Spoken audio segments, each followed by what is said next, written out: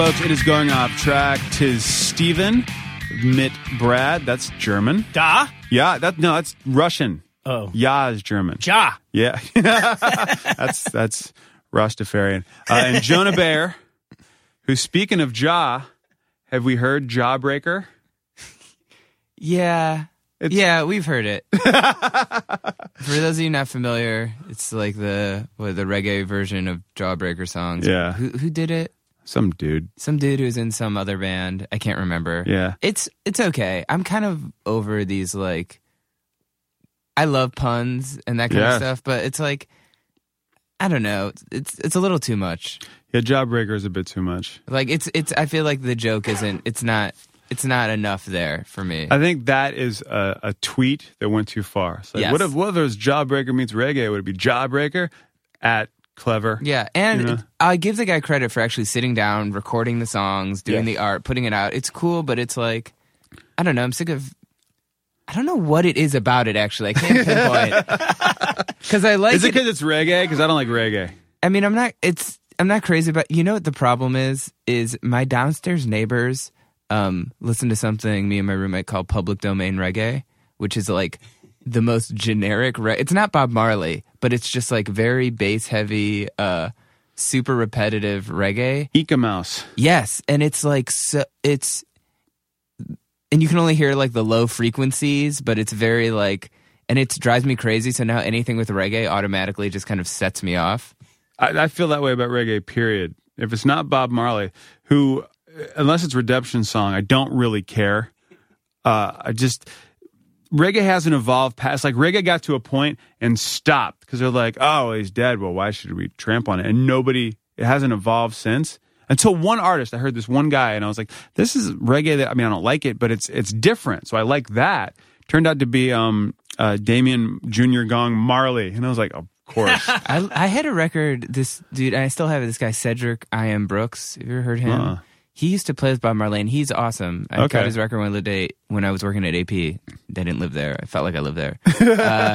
But I like some select reggae. I think some of it's good. Yeah, I guess you have to be But you're right. picky. I don't know if it hasn't evolved or just it's not in our... But it's like any music. If you look at like garage rock from the 60s, like that sounds great to listen to it. But like bands since then that are just mimicking that are boring. Yeah. However, bands that reference that, Yeah.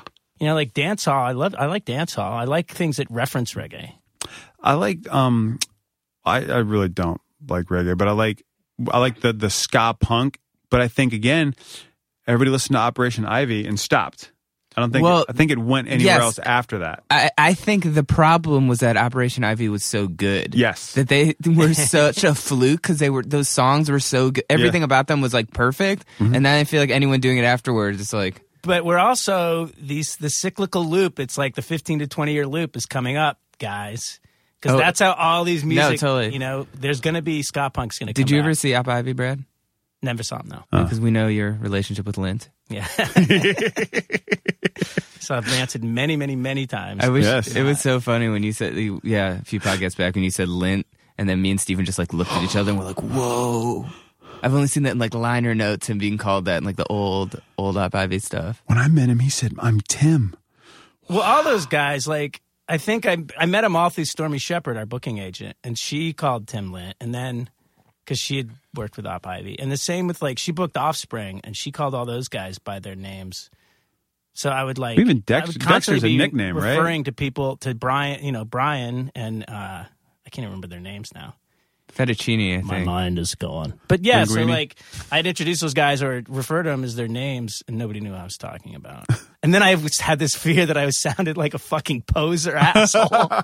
I think it's cool that Operation Ivy never did any type of reunion thing. Yes. I think that that's okay, and bands can exist in a certain time, and not everyone has to see everything at every period in time, and I think that that's perfect. I think all bands should have a 9-year expiration date. Yes. Take what the Beatles did and just follow it. And just stop. Yeah. Because you can keep making records, but it's not going to happen. There's a couple bands where they'll put out a new record, and I'll get excited, and then I'll start listening to it and be like, oh yeah, like... a new Weezer record comes out. I'm like, oh, Weezer, new record. And I listen to it. I'm like, I haven't liked their last 8 records. Like, this sounds the same. Like, the first 2 records are great. There's a lot of bands like that for me. Green Day. Yeah. Oh yeah, Green Day records sound like Green Day records to me, Yeah. which is fine. Green Day should sound like Green Day, but I kind of wanna. It's like Bjork. I used to be really into Bjork, and I loved everything about her. And then she just started going too far, like the opposite. She's like, I'm going to make this entire record with nothing but vocals. I'm like, that's cool. Mix away. Then you hear it, and you're like, this sounds like you made a whole record with nothing but vocals. And then like the last record, I'm going to do this all on touch screens. Well, that's just cheating because that's everything now. But if she made a country western record, I'm all into that. I think that would be super cool. You know, Well, there is one artist. I only know of one artist that's been able to do this. Do and what? I'm not even a huge fan of this artist, but he seems to constantly be able to make music and not be boring and be innovative, and it's Neil Young. Oh, yeah.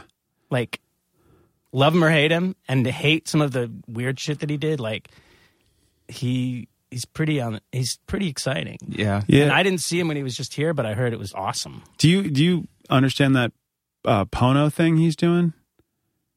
Heard of this? Oh, for the MP3s? high res music. Yeah, to make Yeah. like MP3 sound like I vinyl. tried to dig into the tech a little bit and could not really figure out how he was going to pull this off. But He like called Steve Jobs about it. That's Yeah. who he was working with to make. Have you read his book? It's supposed to talk about all. Neil Young just put out a Yeah, book. yeah, I yeah. guess. Have you read it? No, I know he's you read on a lot tour. of. I don't read anything but comics. it's a comic. It's his life. As He did do a comic of Greendale, the last record.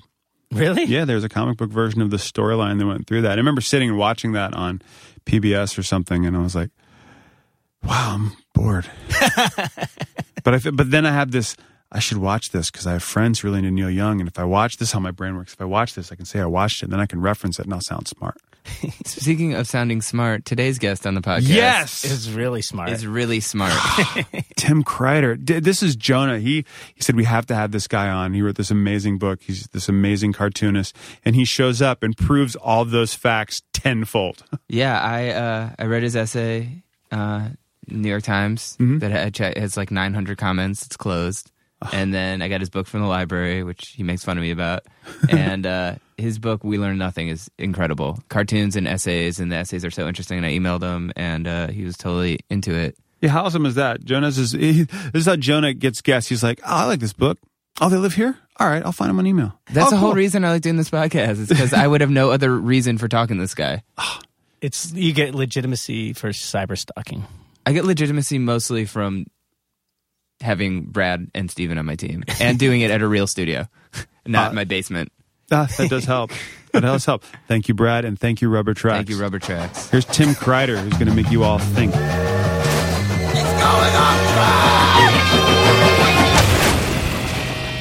I'm originally from Baltimore, and I never encountered this guy, but I heard there was a guy who would go from bar to bar offering injections of B12. And it was like $20, but you wouldn't be hungover for weeks after that. Wow. And because I'm from Baltimore, my initial reaction was, wow, $20 for weeks of no hangover. That's a pretty good deal. And I told that to someone here in New York, and they were like, wait a minute, people were accepting intravenous injections from a guy in a bar?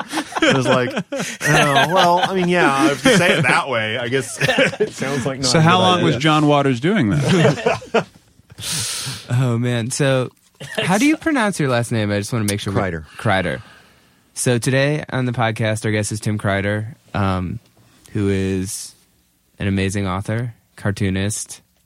Isn't it fascinating when they say cartoonist when it's not animated? No, I call it cartoonist. I know, that's what I'm saying. I think it's great. Oh, yeah. Yeah. And I found out about you through the Busy Trap essay, and I read it and got your book out from the library. And then when I got the book out, I forgot about the essay, and I was like, why did I get this book? It didn't. And then I read it in like a day, and I thought it was so amazing. I mean, I should probably take you to task for checking it out of the library, but I know. check everything out of the library too. I hardly ever buy it. Communist. I know. I feel like it's either like Kindle or library for me. I just don't have room for any I know. stuff. In New York, you run out of space. But I want to talk about so many things. I know you started as a political cartoonist. I didn't even start as a political Okay. cartoonist. I started out just as a cartoonist. My favorite cartoonist was a guy named B. Cliben, who was most famous for his book of cat cartoons in the late 70s. But he studied as a surrealist, and he did several other books that are much stranger and darker than that. And I started out just as a slavish imitator of his, doing these bizarre hilarious one-panel cartoons. I didn't want to be a political cartoonist because what kind of wonk wants to be a political cartoonist? But then 9/11 and the Bush administration and the war on terror happened, and I just felt like it would have been too frivolous not to be one. So I describe it as having been drafted, involuntarily conscripted into service as a political cartoonist. So that's what I got known for. Did you get a letter from the president? I wrote the president. Ah. I once wrote George Bush. I wrote both Clinton and Bush. Clinton I invited out for a giant fish sandwich at Baltimore's Broadway Market. They said they were unable to confirm his availability at this time. For a fish sandwich? That sounds like a lie. I know.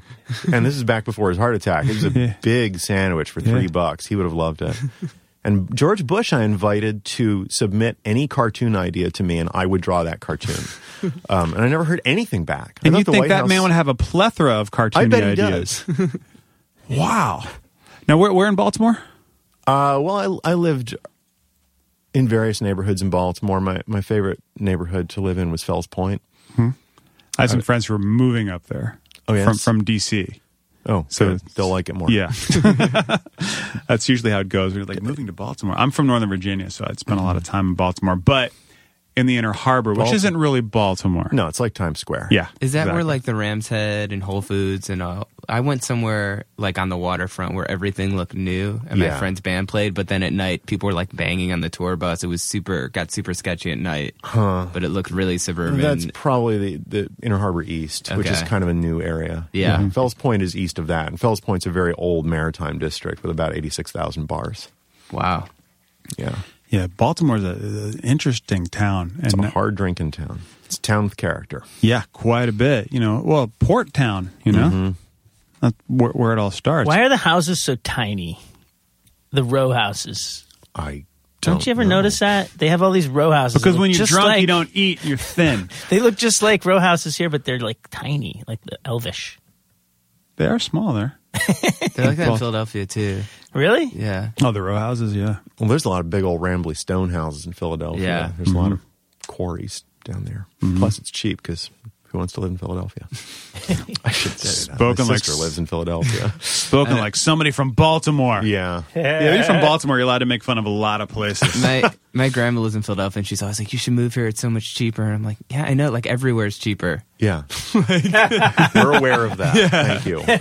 Yeah, but Philly, it seems like they left the streets the way the carriages roamed on them. It doesn't seem like they branched out. Like in New York, they said, let's make it a grid. Well, except for the West Village. We'll leave that screwy. But everything else we'll keep, like graph paper, which is boring, but it works, And Baltimore, I mean, did that evolve over time, or is it still kind of? It's not like Annapolis. Baltimore's pretty grid-like. Okay, certainly not like D.C., which is a navigational nightmare. Yeah, they did that on purpose. I know. It's designed to foil invasion. Yes, and also make dignitaries from other nations be like, I can't figure this place out. Yeah, don't fuck with us. Yeah. Yeah. Oh no, you want to be on Monroe Street Northeast. Yeah. So We Learn Nothing, was that? When was sort of the content for that created? Was that over the past 10 years or early stuff or later? No, most of it I wrote within the last couple years. I mean, there's two kinds of essays in that book. Ones that tend to be around 1,500, 2,000 words, and those all started out as op-eds in the New York Times. And then there's the much longer ones, which are more like 20 pages. And those I wrote after I got the deal to do the book over a period of about 2 years. So you started out wanting to be a cartoonist, and I'm sorry, who was the gentleman that you were inspired by? His name is B. Cliben. B. Cliben. Cliben. And what was his? Well, he made his fortune with this book of cat cartoons that was called Cat in the late 70s. Okay. But he's got half dozen other books that are far more insidious and strange, with titles like Whack Your Porcupine, Never Eat Anything Bigger Than Your Head, Two Guys Fooling Around with the Moon. Never Eat Anything Bigger Than Your Head. I know this. Yeah? Yeah, I don't know if I don't know how I got into it, but when I was a kid, it's like got into Snoopy, and then you realize that it's, slightly more subversive than you think, and you branch out into other things. And for me at the time, it was Garfield, which wasn't that subversive. Well, this is what happened to me with Cliben, is I made a lateral move from Garfield to the Cat book, and then that got me into the hard stuff. Yeah. Because then I discovered his other books, and they were like faintly disturbing to me. I didn't didn't really get them. I loved them, but there were some of those cartoons I didn't really understand until I was an adult, if then. I mean, like I said, he considered himself surrealist. He studied under Richard Lindner at Pratt, and that was his training. But then he became a cartoonist for Playboy. Oh, wow. Made his living that way. That'll do it. And even his Playboy cartoons are not like typical Playboy cartoons. My favorite one by him shows this big, it's clearly meant to represent an orgy. It's this kind of big lump of flesh writhing with little limbs sticking out of it. And from somewhere in the center of that lump of humanity is coming a thought balloon. And in the thought balloon is a sandwich and a glass of milk. That's amazing. Yeah. Had you always wanted to draw? Yeah. I mean, I was always medium good at both drawing and writing. And I kind of made up my mind sometime in high school that I wanted to be a writer. I think because, I don't know why, drawing's way more fun, but I thought being a writer was more prestigious. They gave you more money, which turns out to be true. But cartooning's the only thing that it's more money than. I actually studied writing. That's what I majored in college. Where'd you go to school? Johns Hopkins. I was in the writing seminars program there. But then, back then, there wasn't really a market niche for nonfiction of the kind that I write now. And I didn't know how to write anything else. I tried to write fiction. I never understood how to do it. I still don't. I just didn't get it. And so I kind of slaved miserably trying to write short stories and send them to literary magazines back then, which was the only kind of career path I understood for becoming a writer, and I didn't succeed. And then I got picked up in the local alternative weekly for my cartoons instead. So I just acquiesced to that fate. I'm like, okay, I'm a cartoonist. It's fine. What would be the alternative weeklies? Down there, it's the Baltimore City paper. Okay. Got it. So were you always writing during the time you were doing the cartoon work? Yeah, intermittently. If something interested me, I write an essay about it. But I was just telling a younger writer that I didn't ever get anything nationally published until I hit upon the idea of writing about a subject other than myself. Because no one really wants to read young people talking about themselves. It's not all that interesting, it turns out. And the first thing I ever got published in a national magazine was a essay of film criticism. It was published in Film Quarterly, which is a scholarly journal. It pays nothing, but still, I don't think any writer forgets their first experience of validation getting published. No, totally. Like, you just sag with relief because it's some confirmation that you're not completely deluded. That's how they knew not to pay you. Yeah. This will mean something. Well, that's why everyone doesn't pay you when you're in your 20s as an artist. I mean, I never got more than $20 a week for my cartoons in the city paper. Wow. And toward the end of my career there, I was spending 2 full days of work drawing because you regret it when you do a half-assed job of drawing and then you see it in a book later. You wince and think, I could have taken more time with that. So just for reasons of self-respect, I put a lot more time and work into it, but I'm still getting paid in the low 2 figures. Wow. You know what's really interesting about what you said, though? I feel like I use as an excuse when I start writing sort of creatively. I'm like, you're writing about yourself. No one cares. No one cares. But I read your whole book, and I didn't know you, and I felt like it was really – the stories were so interesting, and the perspective, I felt like you sort of made people care, I guess. I think I've thought about this a lot. There's been some fine memoirs written, but I don't really care for that form much, and I don't think of what I do as writing memoir. It took me a long time to figure out how you could write about yourself without just talking about yourself. Like you're sort of using yourself and your friends and your experiences as object lessons to talk about more universal themes. Like a better way of saying what I'm trying to say would be I won't write something if it's just about me. It's supposed to be about you.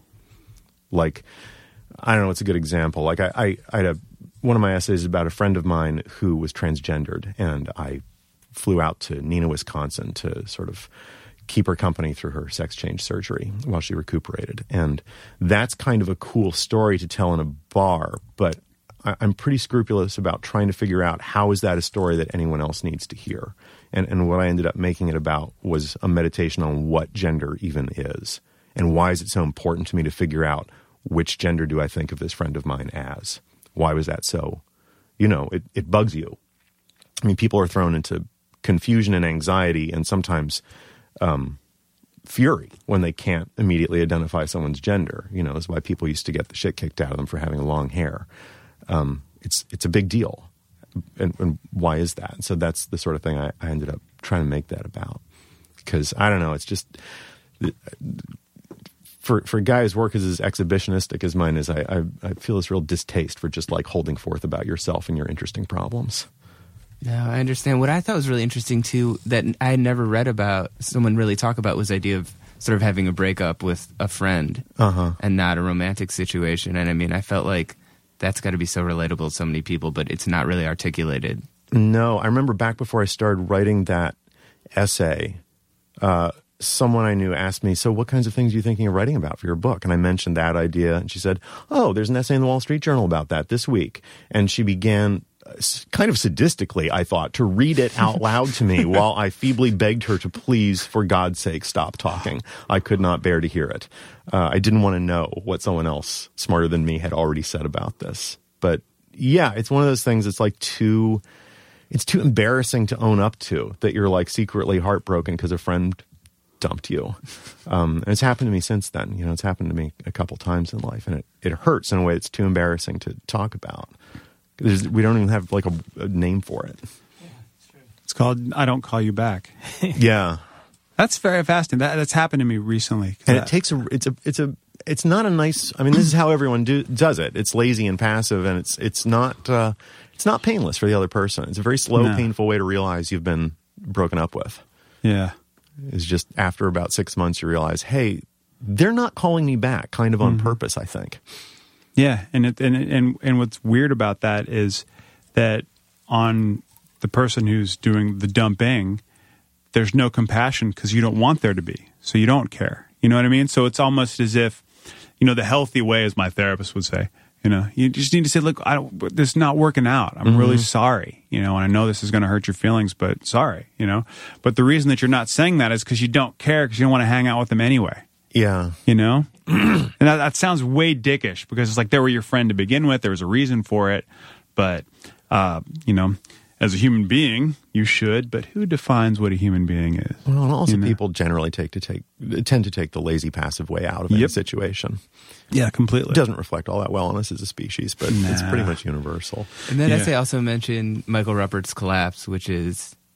Was that the same one? It's a different essay. That was a different one? It was a different friend breakup. Okay, gotcha. Did you get... I mean, I know you... Actually, I know this is a loose, rambly show, so can I backtrack? Yeah, absolutely. And insert something in parentheses? Loose, you just defined our program. Yeah. Write that down. Loose, rambly show. I can't remember whether I got to say this in the final draft of the essay on friend breakups or not, but I did talk to some people who had explicitly renegotiated their friendships. Like would say, listen, we can't talk about my romantic life anymore because it really annoys me when you give me advice about that. Or they'd say, look, I can't be there for you in certain situations. But those people were all female. And I don't remember if I was able to talk about this or not, but I feel like there's a gender divide there. Like among guys, it's almost taboo to acknowledge that you are friends, that you seek out each other's company on purpose because you enjoy it. Wow. It's like it's forbidden to speak of the friendship itself, whereas women are way more open about, kind of renegotiating the boundaries and conditions of their relationships. I think it falls into the way they describe it. I'm going over to see my girlfriend. If I say I'm going to go hang out with my boyfriend Jonah, that's a whole different. It's a whole nother kettle of fish. I've only had those kind of situations come from girls personally, which I think is interesting. Like Friend breakups? Yeah, I've never really had one with a dude unless it's someone I was like in a band with. They do seem to like relationship talks. Yeah. Radio audience note, I am making a weary and pained face. Oh, no, the sigh spoke volumes. Good. But what about, growing up? I haven't done it, but when I was, it seems like I was always in with the wrong crowds when I was, my best friend growing up through like 3 different phases was always the worst best friend to have. Like, you know what I mean? Like people going to jail and stuff. And so I broke up with like 2 best friends before like I exited high school. Did you visit them in prison? Yeah, I've broken up with friends for the same reason. They finally just got too crazy for me to deal with. And it took years because friendships matter to me. And these were friendships that went way back. And it got to the point where I was bracing myself every time I saw one guy. Like, okay, I've got a plan for later on. So I've got an exit strategy here. We're going to hang out. We're going to have exactly 1 beer, catch up, good to see you. And then I always came away basically reeling with horror. Like, it was so much worse than I had imagined. I have one it would that be. still calls my parents. I mean, they were friends with Brad. They were friends with my parents, but like, you know, yeah. It's See, I have the mentality I was an Army brat, so we moved all the time. So you didn't have to break up. you never had to break up with people. You'd be like, see ya. So Yeah. I'm really bad at keeping in touch with people. And I think about people a lot. And then if I meet and talk to again, it's as if time never went away. Right. So there was no duration in between. But so I had a friend who, like, I was the guy that always hung out with this dude, you know, and people would meet him and be like, that guy's kind of a dick. And I'm like, he's fine, you know. And then at one point, I started realizing, you know, he is kind of a dick. Well, Yeah. I'll be the one who calls him out on it, which I did quite often, and that just didn't change anything. And then at one No, point, it doesn't usually. and then it, you know, it's kind of fun. But Sure. at one point, he just was really rude to some friends of mine, and I just remember going, I'm done, and just did the passive thing of, I'm not going to call, I'm not going to email, I'm not going to respond to anything, just don't care. And eventually, you know, my wife was like, you need to go tell this guy. So I did, and it ended as horrible as I thought it would. So, But the funny thing female was- advice did not work out well in that situation. But the funny thing was, you know, we were going to a show, and I did it before the show, so then we had to go to the show. Yeah, see, And that's, that almost made it, but that almost very made awkward. it, but that almost made the awkwardness also almost made it like justified in a way. It was like, yeah, because you were a dick. So now we're gonna go to the show. Yeah, but do you It think? reminds me of having a big relationship right before my girlfriend and I went on a road trip to New Orleans. Like, in the car at the commencement of our trip, we got into this big fight, and it's like, well, 20 hours to go. Oh my god! Oh, man. looks like we're gonna work through this, and then we're gonna have hurricane. See, she probably loved it. 20 hours to work through. That's like a dream for a woman. And then when you got in the car, you went, I'm not gonna get to pick any music, am I? Yeah. I worry there's a misogynistic strain emerging in our conversation. No. That's unintentional. Another thing I thought you could explain was the idea of the soul toupee, because I thought that the soul was toupee. a really cool thing. And also, I'm backtracking again, but I do want to get back to whatever you were going to ask me about Michael Ruppert and the imminent collapse of I'm our really into that. civilization. I'm really into that kind of stuff. Oh, yeah? Yeah, I mean, not to the level, like, I'm not prepping. I'm more, I like reading about it, but I don't take any action. Yeah, well, I see that your job is a podcast. So, Yes. you're not hunkered Yes. down in the sticks with canned food. And Yes, ammo. I've been thinking of getting one of those battery powered radios. I have one of those. Do you? Yeah, it's a hand crank one. Yeah. my You're mom talking did- about preppers? A little bit. I mean, just talking about like this documentary Collapse. It's about like peak oil and alternate energy and how shit's gonna go down, basically. Yeah, but hasn't shit always been ready to go down? Sometimes it does. Yeah. That's the thing, is that people always talk that way, except once in a while in history, the shit goes down. Oh, Yeah, and it only takes one time. Like I was listening to an analogy the other day where they're like, imagine you're like an ant and like you have your little community and stuff, and then one day someone just steps on your anthill. Like Yeah. I think Right. it's and we're that This insignificant. never happened before. Yeah, well, my neighborhood was decimated during Sandy in that respect. Are we talking about any kind of collapse? Like, I mean, have to we're be talking more political, about or- Talking about 12, 21, 12. about the economy, Mayan the end of the economy, world. yeah, the end of the world. Right, Nuclear. that's coming up. Yeah, Yeah, but the Mayan calendar is cyclical. They invented zero, so it keeps going. People seem to keep glossing over that part. yeah. It's No, gonna- there's a it's lot an of infinite calendar. controversy about if the Mayan calendar is actually happening then, or like there were different measuring systems, so it could actually be like 3 years. From Why do we now. care about the apocalyptic end of a group of people that it already happened to? Good point.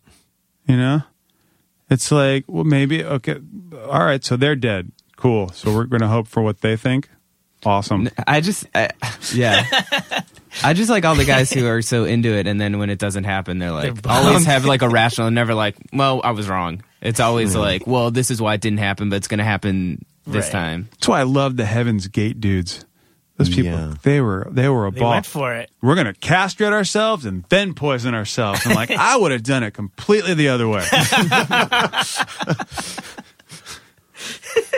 I remember watching that film Collapse, and there's a moment toward the end of it where Michael Ruppert mentions something about attempts on his life, and my ears perked up at that with hope. Like, oh, maybe he's just insane. Great. I can not worry about this stuff after all. Right. Oh, what a relief. He's delusional. I mean, he never came back to that. I have no idea if attempts were made on his life or not. Well, he was saying, I think his reasoning behind doing that film and that kind of stuff was getting himself out there. So, like, if the government tried to come after it, because it would be too late. It would be too late, or like he would be high profile enough where it would look weird, as opposed to him just having. Who's this guy? Give me the Twitter version. I'm gonna probably mess it up. Characters. His dad was in the CIA or something, so he had all these clearances, and then he found out all this stuff. He was a cop, and he sort of exposed corruption in the LAPD, like on live TV, and sort of became this kind of got all into Serpico of LA, sort of. But he's super smart and had all the stuff about kind of peak oil and population and how. What does that mean, peak oil? Forgive me. Oh my God! Can you maybe we listeners we note weary pained expression once Then forget again. it. This is like so. He has a whole essay about how he didn't want to hear about this. Forget. I'll. You know what? I will read Tim's work. Let's do that because there's a library near me that I will check. No one else take this out from the library. You should buy it. I will check his book out for free because the library bought a copy and says that they can share it with as many people as they want. That is technically true. Yes, it's how they function. To go on a totally different tangent, when we were emailing, you said you did a rock opera. I did. What? I didn't do a rock opera. You were involved I had in a very one? minor role in a rock opera. We will come back to this whole toupee, by the way. But some friends of mine, Dave Dudley and Dave Israel, guys I went to college with, back when they lived together in South Baltimore 15 years ago, they conceived the idea of this rock opera about the War of 1812. They lived on Fort Avenue, so named after Fort McHenry, where we successfully defended our city against the British, and wrote the that national song. anthem was written. Wasn't the national anthem then, though? No, it was just a popular ditty. Yeah. Then it was like a novelty tune. And then he added lyrics to it. Right. It was probably something like during the Iranian hostage crisis, there was a parody of My Sharona called My Ayatollah or Ayatollah. Come to America and die, Ayatollah. Hit you in the face with a pie Ayatollah. I remember that, yeah. Are you a big Berkeley Breathed fan? Berkeley Breathe? I mean, I read him back when he was in the papers. Yeah, when he was ripping off Doonesbury. I hate to speak ill of a former colleague. No, he's great. Yeah. No, I mean, dude, my dad, the most right wing retired military NRA guy, like that's one of his favorites is Opus and all that in Bloom County. Interesting, which is pretty leftist. Yep, it's an interesting dude. Interesting. Yeah. So they finally, with the collaboration of the Baltimore Rock Opera Society, or BROS, acronymically, finally finished and produced this rock opera. It was called 1814 with an exclamation point, which was the year of the Battle of Baltimore. And am I allowed to curse? I forget. Absolutely. It was just fucking awesome. I mean, they're really superb tunesmiths. And it's sort of, the frame story is like a guy our age, a middle-aged Baltimore dude, is talking about his vague recollections of the story from visiting Fort McHenry as a child. And so it's told in the sort of mode of 1980s heavy metal rock, which is his own, the music of his youth. And so the Baltimore Rock Opera Society just has a repertory company of people. So you go to them and say, have you got a guy who can sing like Rob Halford of Judas Priest? And they say, oh yeah, we got that guy.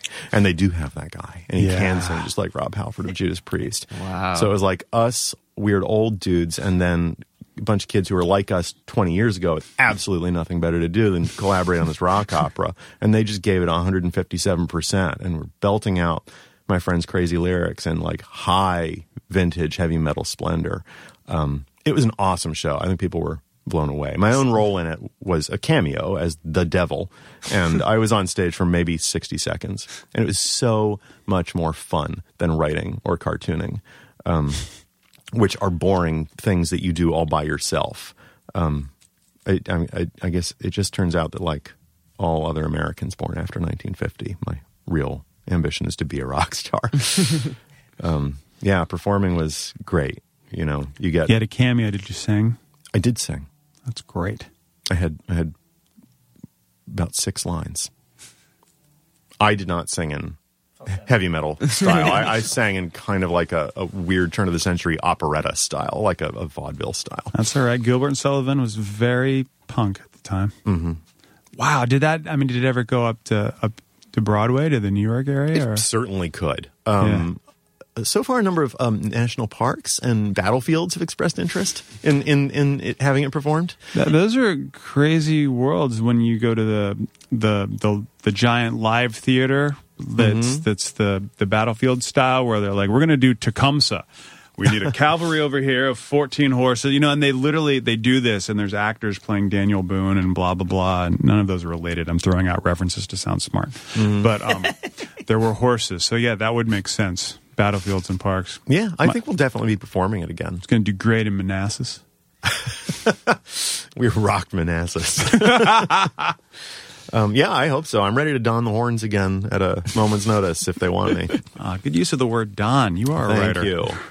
I was very proud of my horns. I modeled my look after Tim Curry in Legend. Yeah, you did. Truly enormous devil horns that were like easily twice the size of his head. How did he stand in that? I don't know.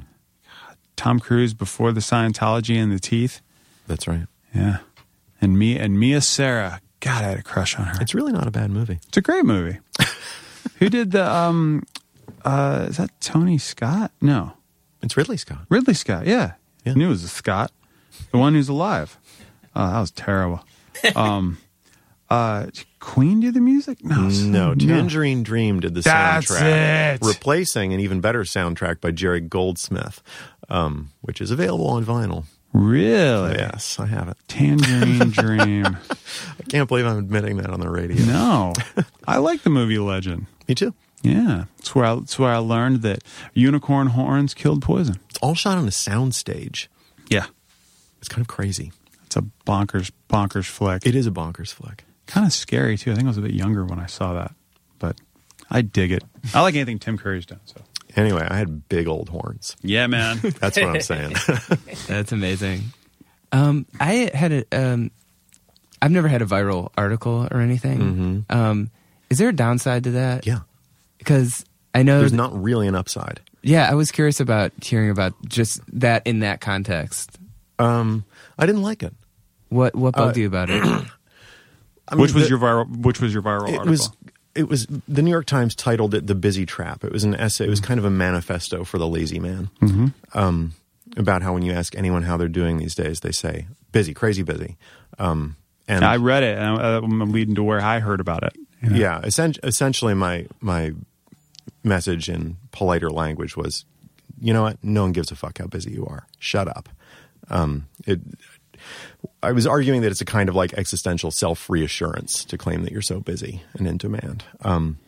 Anyway, who knows why these things happen? I think reasons that don't have a whole lot to do with the content or quality of the thing, but it went viral.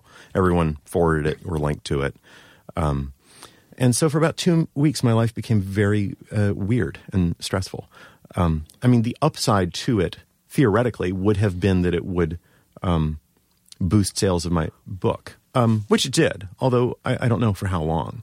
I did a ton of interviews. I was on MSNBC. I did a lot of radio, and I couldn't even keep track anymore. I had my publicist assistant just tell me when people would be calling me today. I couldn't remember where I was on the radio or who I was talking to. I just don't know how much of that attention got diverted to my book, which had just come out. The downside was that, I don't know, everyone on the internet's talking about you. And it's creepy.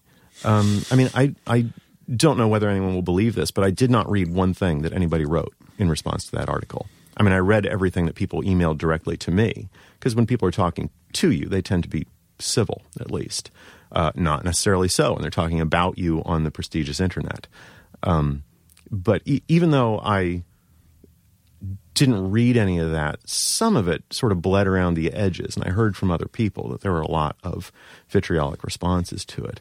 And it's not a great feeling. It gave me bad dreams. I kept having dreams about people I loved, like, refusing to acknowledge me or being mad at me or calling the cops on me.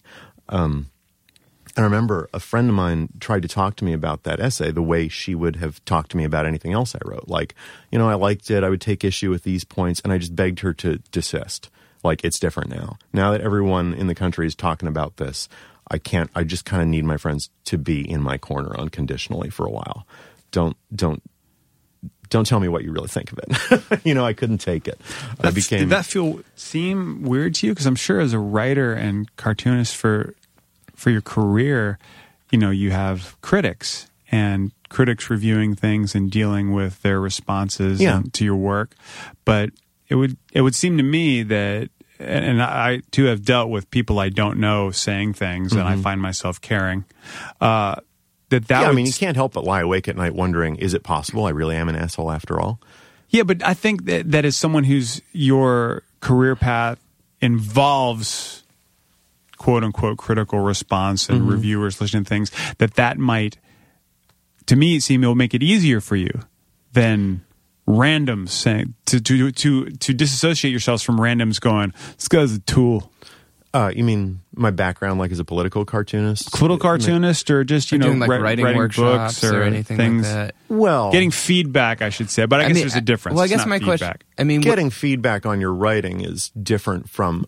People on the internet tend to issue ad hominem attacks. It's not just that they disagree with your ideas. So it's more personal. Was it? Did it have to do with the content of the writing or about Tim? Yeah, well, both. People don't really distinguish between the two all the time. Totally. As I understand, the critiques were kind of along the line of, I'm an elitist dickhead. For which there's an argument to be made. I'm an elitist. Have you been to a fucking mall lately? I know that, but I didn't think that essay was elitist. I was attacking a very distinctively white-collar, upwardly mobile syndrome. I wasn't talking about people who are busy because they're working 3 back-to-back shifts in the ICU. Right. And don't you think it's something telling if something like that bugs you that much? Yeah, of course. Yeah. No, people usually write to you angrily if you have hurt them in some way or if you've threatened their view of themselves. Which is not to say that people don't ever have a legitimate point. Sometimes you are indeed a dickhead. And you need everyone in the country to tell you so. But it speaks volumes when someone would take the time out of their very busy schedules there you go. to read a Puff Lifestyle piece on the internet and respond to it at furious length.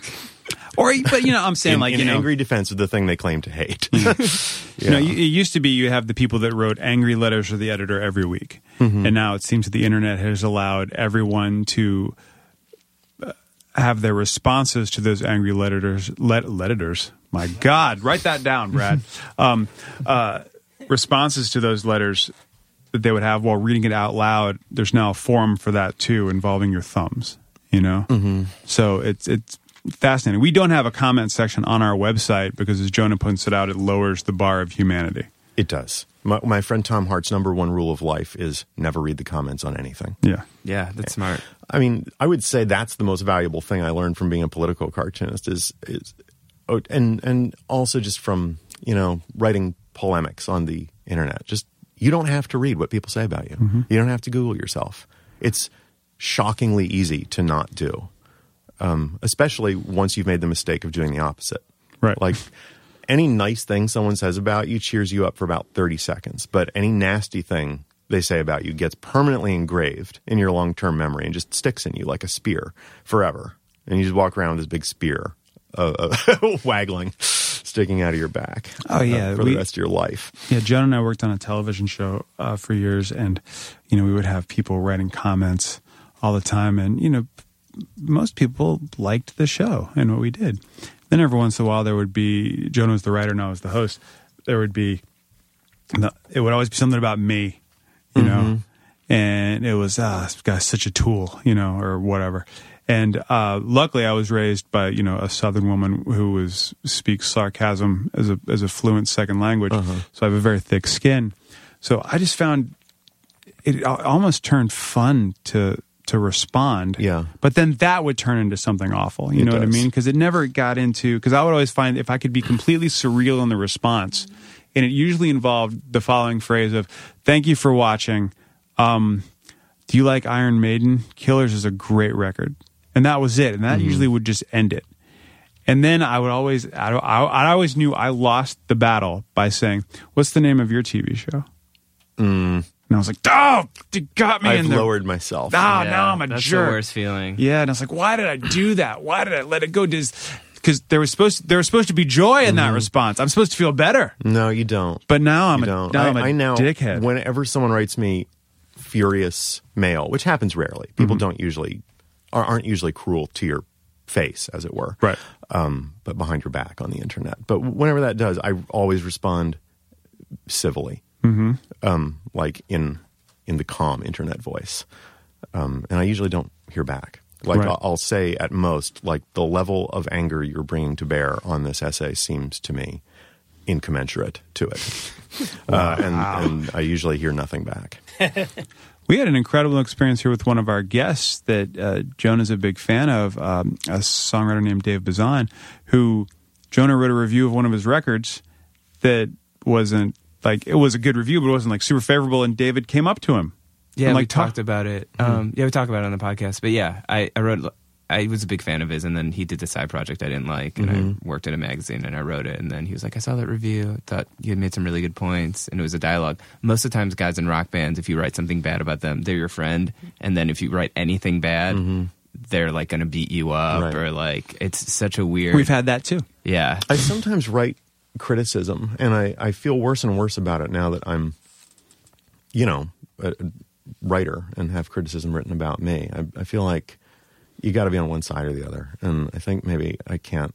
Even though I try to be a fair and honest critic, I just feel like I just don't want to be the guy who's making some other artist's day worse. Totally. It's a great line. My friend Ben Walker, who has a radio show on FMU, once wrote a hilarious letter to the cartoonist Ivan Brunetti, who did this amazing comic full of loathing for himself and for all humanity. It was called Schizo. And Ben basically said, I hate artists like you who are taking attention away from artists who are trying to say something honest and true about the world. And his PS was, please kill yourself.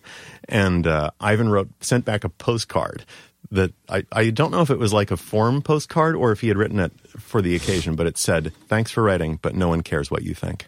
Yeah. I actually used to, on my website, I used to have, now I must speak about this cautiously, but I had an intern who was a Romanian woman whose name was Felicia Chocula Hotpants.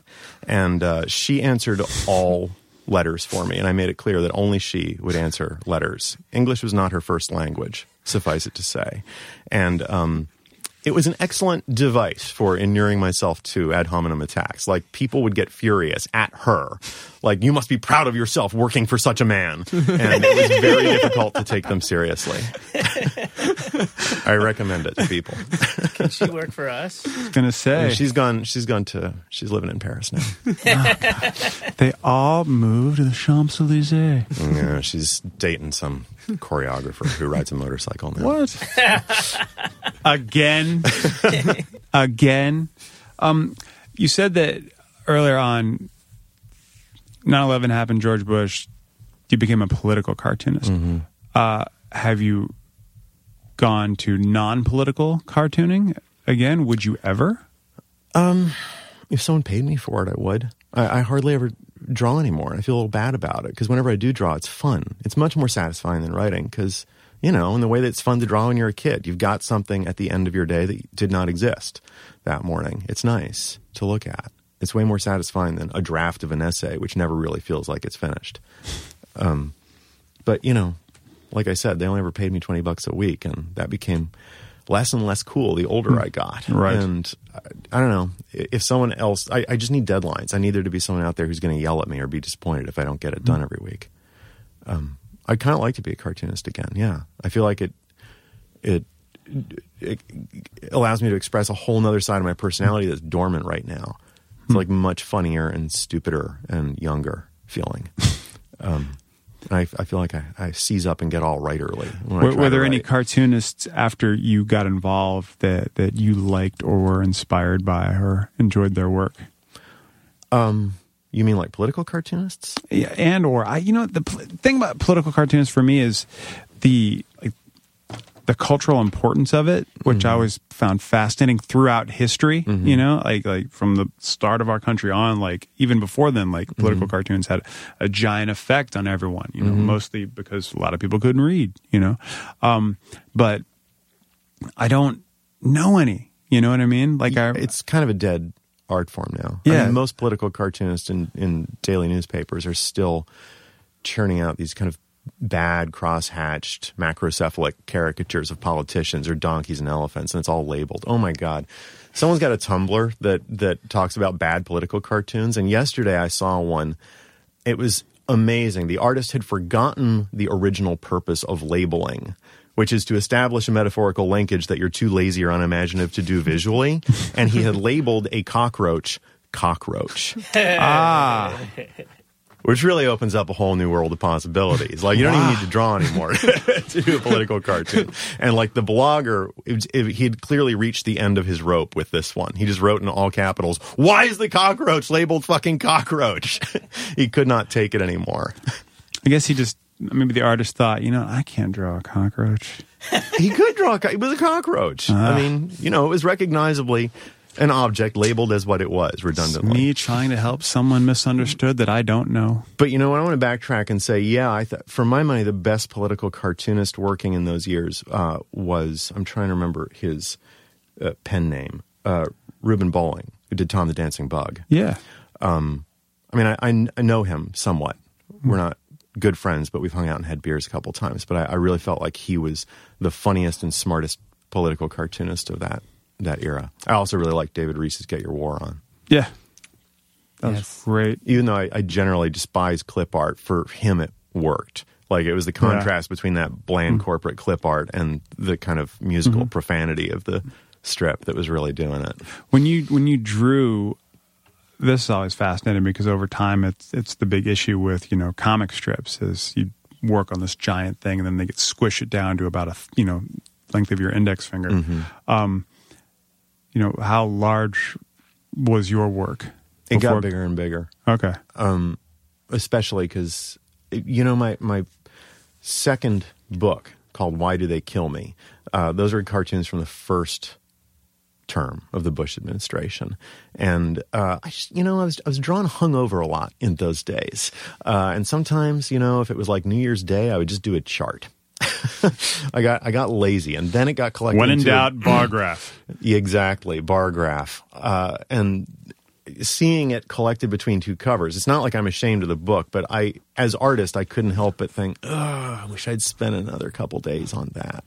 You know, I'd drawn a book by default, and I worked a lot harder after that. The drawings got a lot more involved in the second term of the Bush years.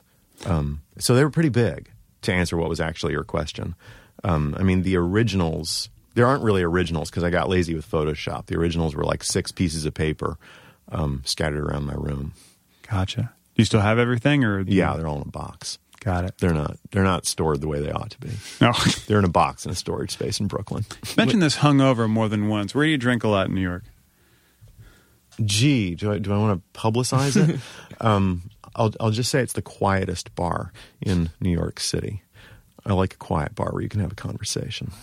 Yeah, I do too. They have them? Especially late. Well, this is why I don't want to tell people. Fair enough. Yeah, I Don't blame give it you. away. You definitely shouldn't say it. But yeah, I DJ at a bar once a month, and it's like Quiet as hell. It's Boom! and I feel bad sometimes because I hate going to bars with the music loud and you have to yell at people. I'm like, why did you come? What's the point if you can't hear anyone? Right. But then I do it. I've never understood how anyone picks up girls in bars like that. How do you do it without talking? Because then they You're can't asking the tell wrong if you're dude. a dipshit or not. Yeah. Because they're like, we need to go outside and talk. Well, I as guess long it as we're helps to be outside. very good looking, maybe. You know, You're asking the wrong guy. when I met Dick Manitoba, he was working at this bar on St. Mark's. Manitoba. Yeah, you met Dick Manitoba? No, it's an amazing name. He's the singer for the Dictators. But he... Handsome Dick Manitoba. Handsome Dick Manitoba. This was probably like 93 or something. But he was bartending in this bar that, like, the second I went to visit, I went to the bar and it was really, it's so pleasant here. This bar is great. And the second time there, I realized there was no fucking music. Like, none, not low music. And musicians love to hang out there because musicians are constantly bombarded with loud music. Right. So like he had a huge, and he was like, and I asked him about it finally. I'm like, so like, was this a conscious decision? And he's like, well, originally we just opened the place and we didn't have a stereo yet, but then everybody was so into it, I just never got one. And it was just, the place was inundated with musicians. Like you'd go there after rehearsal and be like, oh my God, this is so pleasant. But I've never been into a bar that was completely, they always feel like they have to put at least quiet background music on. The bar I favor is the quiet is actually enforced. So there's actually no music at all? There's sometimes Gregorian chants. What if people are like laughing really loudly? The barmaid will shush you. Wow, They I shush. love that. This is the greatest place. So you don't like libraries, but No, I do like I'm libraries. I get all my. yeah. No, I love the library. I'm a big library devotee. So basically, you drink at the library. You've outed me. I was at the Picture library. me in the vast ornate reading room with like a paper bag and a pint of whiskey. I was at the library bar last night, actually. Oh, The loudest Yes. damn bar ever. And it's not. Yeah, it is not a quiet bar. where is that again? It's on Avenue A Yeah, between yeah. First and Houston. yeah. Right. It's that nice bar. They don't use cushions in their seats. Mm-hmm. God, the library bar. Sorry, I've only been there twice with Jonah.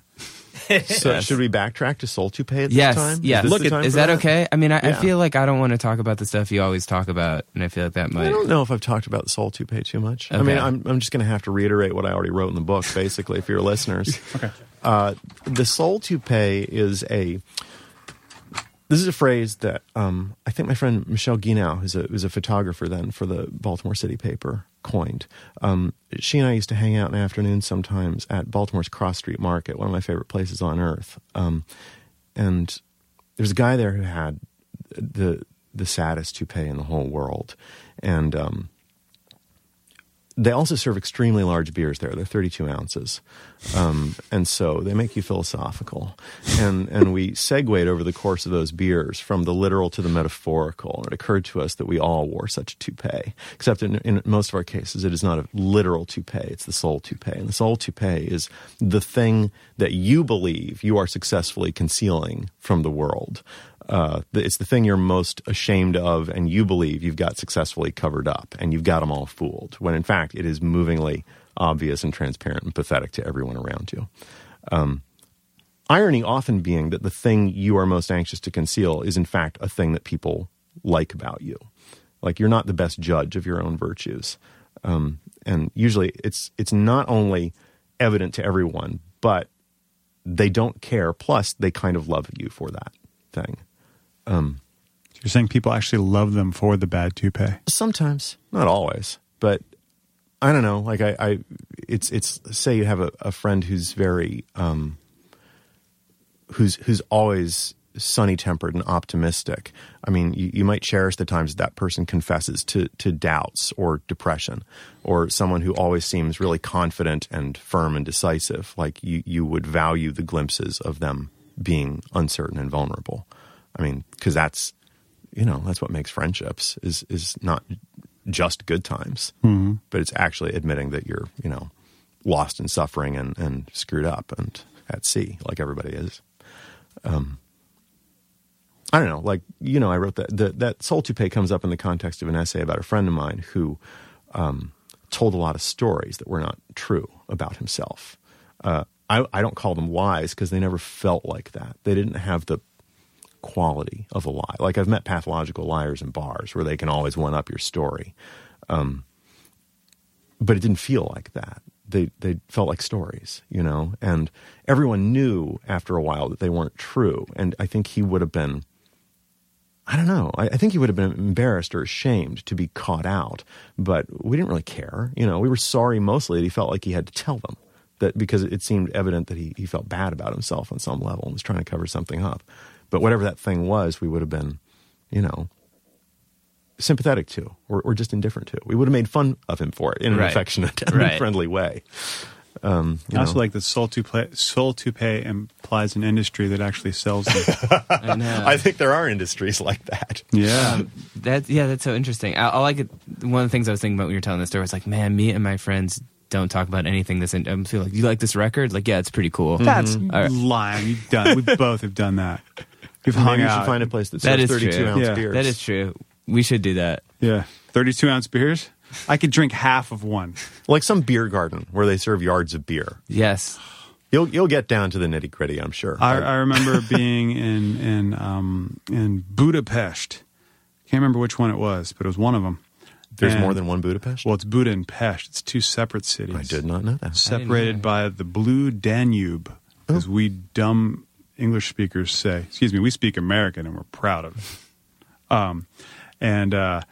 I was drinking with some dudes and had these beers, and then the waitress went by with a tray of giant beers. Must have been a meter. We were in Hungary. A meter of beer. And I was like, "What?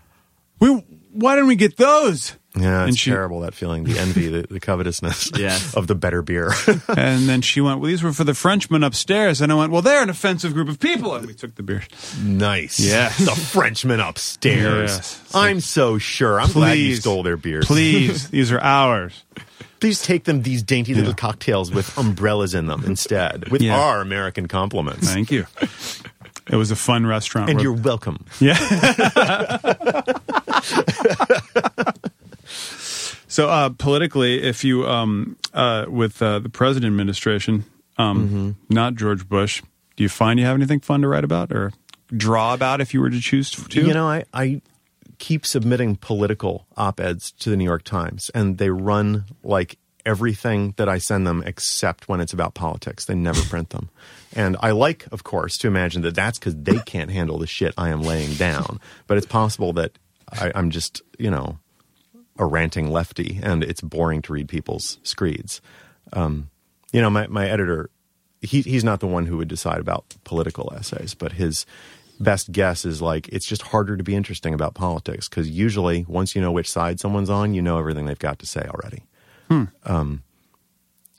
The essays I wrote about politics were mostly about Occupy Wall Street, which I was somewhat involved with. I didn't go sleep on the ground because I'm 45, but I took supplies to people there and volunteered at their library. And I wrote at least 3 essays about Occupy Wall Street while that was going on. Couldn't get anyone to run them, though.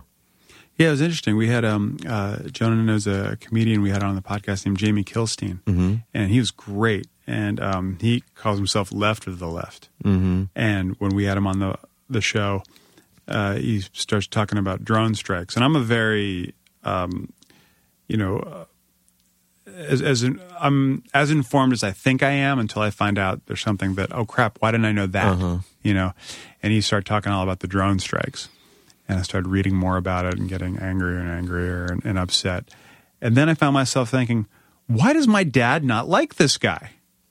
He seems to be doing everything that he likes, Obama, you mean? Yeah, Obama. It's like he, it's not a transparent government. There's a lot of secrets, and the term kill list has been floated around quite a bit, This does not reflect particularly well on me, but I got so burned out on politics after the Bush administration that I basically just disengaged, and I've paid very little attention for the last 4 years. But I've got friends who are, about at the same point on the political spectrum I am, who feel that Obama's a worse president than George Bush because it's pretty much the same policies except with a lefty-friendly face, that the differences are cosmetic. And so we've stopped protesting.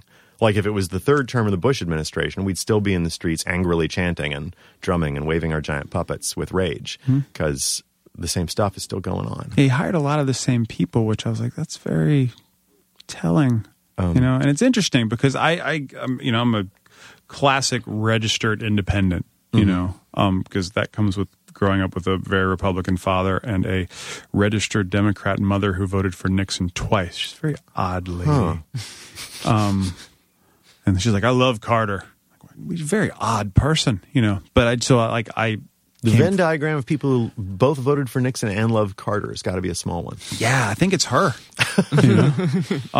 So I don't like to get too involved because I tend to hate things that make me feel stupid. Where I'm like, I don't seem to know what I'm talking about. But when you speak to someone who's so convicted, who sounds like they know what they're talking about and can back it up with these facts, I get very befuddled, which is why I That's like. very annoying. Well, that's why I like political cartoons, because like summing up in a picture, because I read a lot of comic books, Right. And I like that because I like pictures and thought balloons, and I also like stories and art, so things of that nature. It's like, oh, thank you, I get it, they work out for me, but that doesn't explain why my dad enjoys Mallard Fillmore. Mallard Fillmore. That's the worst. Yeah, I mean, just artistically. yeah, it's pretty bad. Yeah. You know this one? No, I don't. It's in the Washington Times, but not the Washington Post. It's a right-wing duck. Yeah. Okay.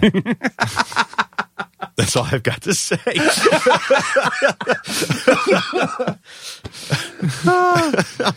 mean, what else do I need to tell you? That's it, man. That's great. It's just lazy. It's just a picture of the duck and then his screed for that day. Yeah, it's Rush Limbaugh as a duck. Rush Limbaugh as a duck. Yeah, which is kind of the same. He is kind of a duck when you think about it. Verb and noun. I don't feel like I've ever been that well informed politically, really.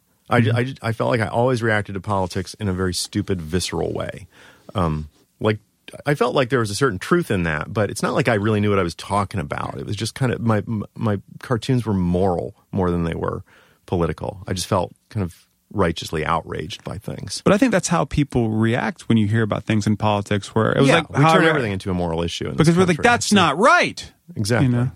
And I feel like, the financial collapse, nobody I know, except for Matt Taibbi, who writes about it better than anyone, understands what happened there. But everyone's got this kind of dumb gut sense that, hey, man, that does not seem like that was right. Mm-hmm. Right. It seems like other people broke either a law or something that should have been a law, and they're fine, and we all somehow got screwed and are paying for it. Yeah, but like most of those regulations, like didn't Glass-Steagall get changed during Clinton? Yeah.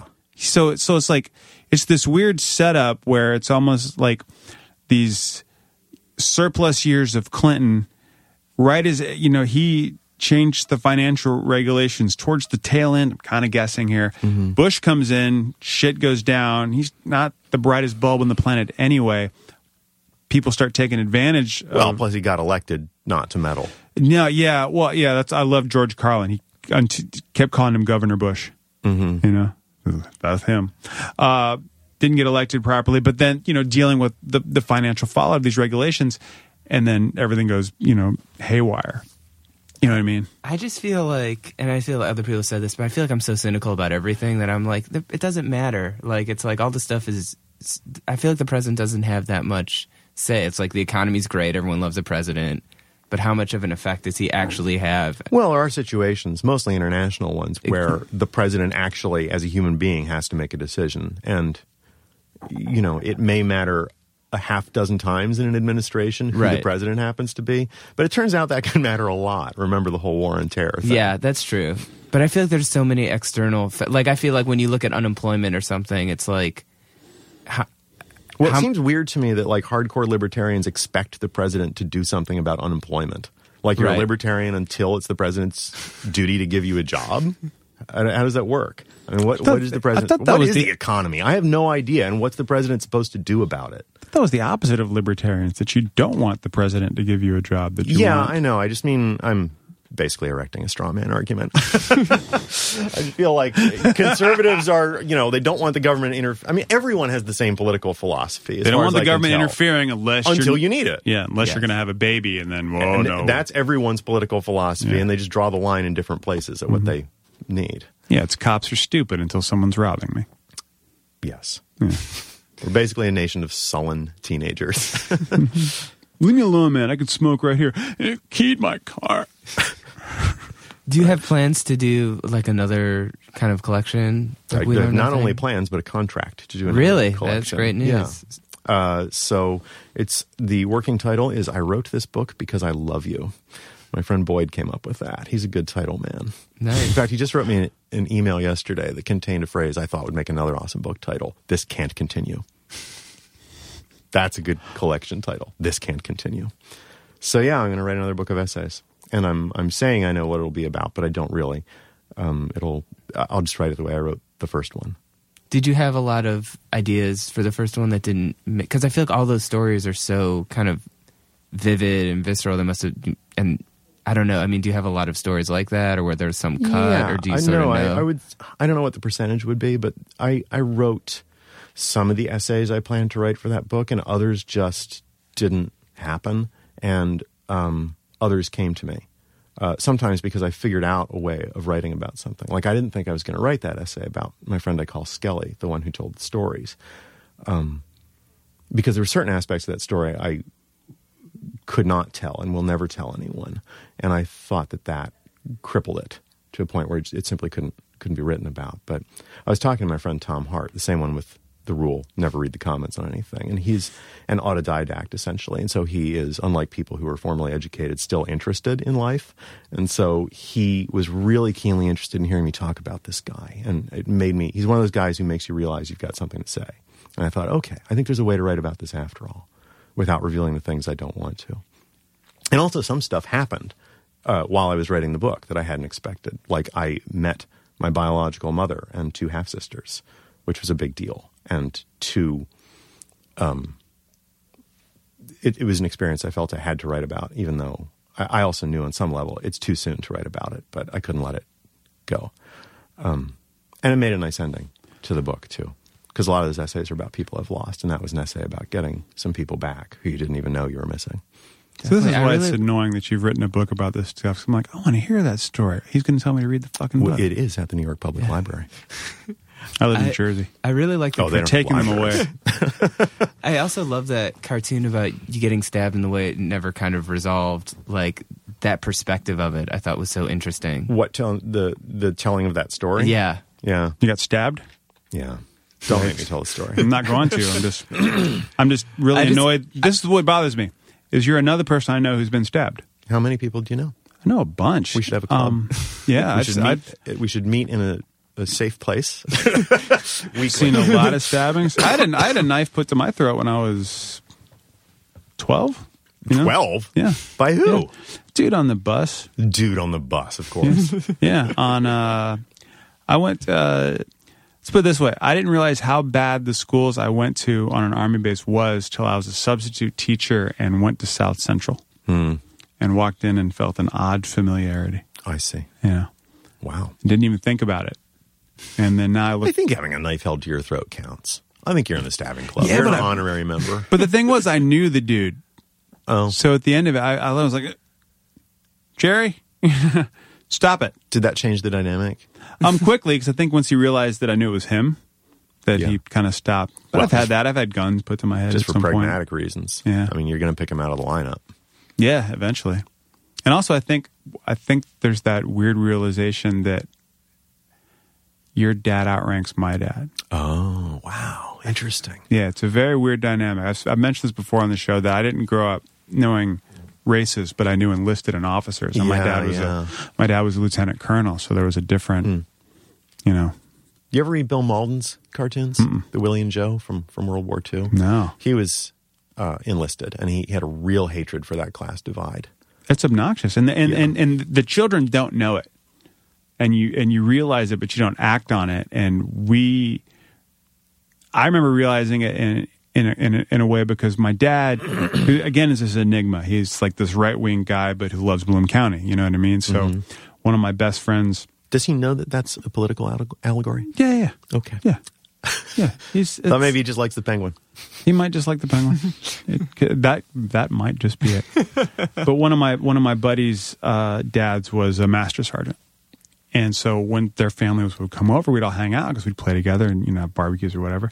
He would always call my dad sir, and my dad was always like, he would never say cut it out, but he just never. You could tell that he didn't like it. He was weird about it, because my dad was drafted, and he just didn't. I don't know. It's weird. You know what I mean? But he wasn't. But there are some officers who's like, yeah, sir, even in civilian clothes. You have to be able to say, may I speak candidly? You know what I mean? So it's a weird. The enlisted officer thing is kind of bizarre. I've heard that it's changed quite a bit now. That there's no longer officers in enlisted clubs. Oh, and on bases. That's probably good. Yeah. Well, Bill Malden had a famous cartoon where two officers are standing somewhere in the Alps, probably during the war, and they're looking at the, sun streaming down through the clouds into the valley, and one of them says, "Magnificent view." Is there one for the enlisted men?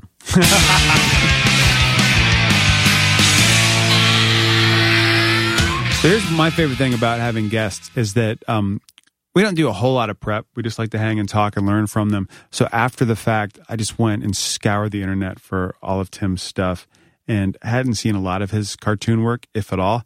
He's an amazing artist. Yeah. It's ridiculous. So all of his books, all of his websites, he has a new book he's working on now. Please check that out. If you enjoy checking us out, hit us up on Facebook. That's where you can comment. And you can comment by hitting a fabulous thumbs up sign. And if you also want to listen to the podcast on our glorious website made by the wonderful people at Parsley and Sprout. Is it Sprouts? Or I think it's Sprout. Maybe it's Sprouts. You'd assume it's Sprouts. Forgive me, guys. I was just looking. I don't know. It'll be easy to find either way. Although Yeah. I tried to look it up the other day because I wanted to write something about them, and all these recipes came up for like parsley soup and Yes. stuff. So it's not food based. But they were amazing, and we love how our website looks. And they put a fabulous donate button on there if you'd like to send us some cash to support our efforts. We are like PBS, and at some point we will have tote bags.